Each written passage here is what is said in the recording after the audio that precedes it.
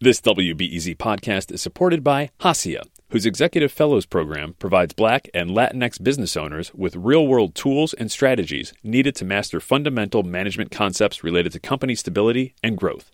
Registrants learn through one-on-one executive coaching sessions with subject matter experts in the areas of finance, business development, operations, and legal. More info at haciaworks.org. Tensions are high as the school year begins. Some districts have rolled out plans for reopening with in-person instruction and then reverse course by deciding to start remotely.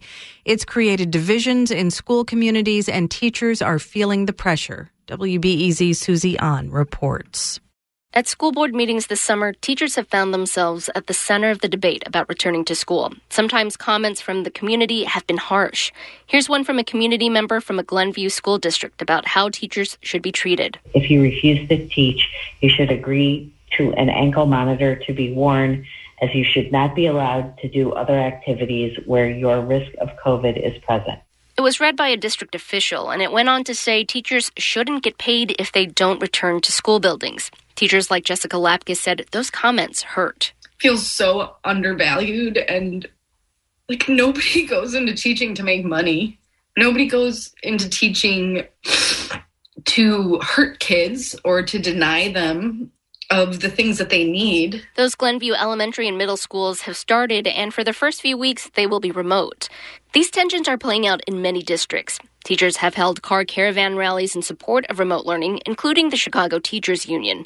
A video shared on social media showed a bystander yelling that teachers take money and demand more money. At board meetings across the Chicago area and on social media, some have questioned why grocery clerks can return to their jobs, but teachers are unwilling. The Trump administration also recently declared teachers essential workers in a push toward in-person learning, though the label is only advisory.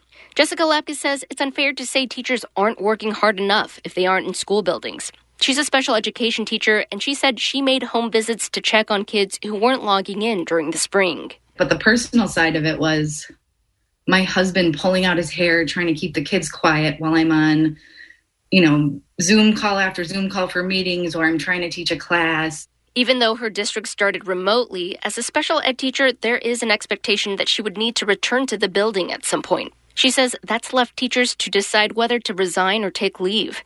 She decided to resign to protect her immune-compromised husband and to help her own children with their remote classes.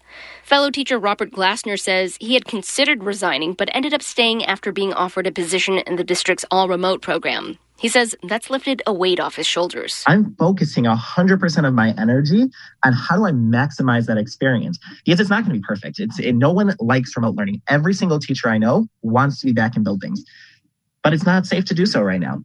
He says the negative message against teachers feels pervasive, and it's affected morale. If teachers are looked at in such a negative light, other staff members, associates, paraprofessionals, it's a trickle effect that I think affects the entire culture and community. But Glassner says no matter what, he's going to teach all students to the highest standard. He was heartened by notes of gratitude district families offered to teachers, perhaps because of a particularly tough board meeting. And recently, a group of Catholic school parents spoke out publicly in favor of teachers, calling on the Archdiocese of Chicago to reconsider its reopening plan. Most Catholic schools run by the Archdiocese are opening in person. Glenview parent Netta Nozari understands the frustration all around. Some parents may need to return to work and have few childcare options. And remote learning from the spring was widely unpopular. But she says it serves no purpose to criticize teachers over legitimate concerns over whether schools can really create a safe environment for teachers and students. The variables there's just too many. What happens then when somebody gets sick in that class or the teacher gets sick? I mean, it's just, teachers are underpaid as it is and undervalued. And I guess this whole thing really highlights that. Her son opted into an all-remote program because she is immune-compromised, and they help out her elderly parents. She says now is the time to think communally and to care for others. Susie An, WBEZ News.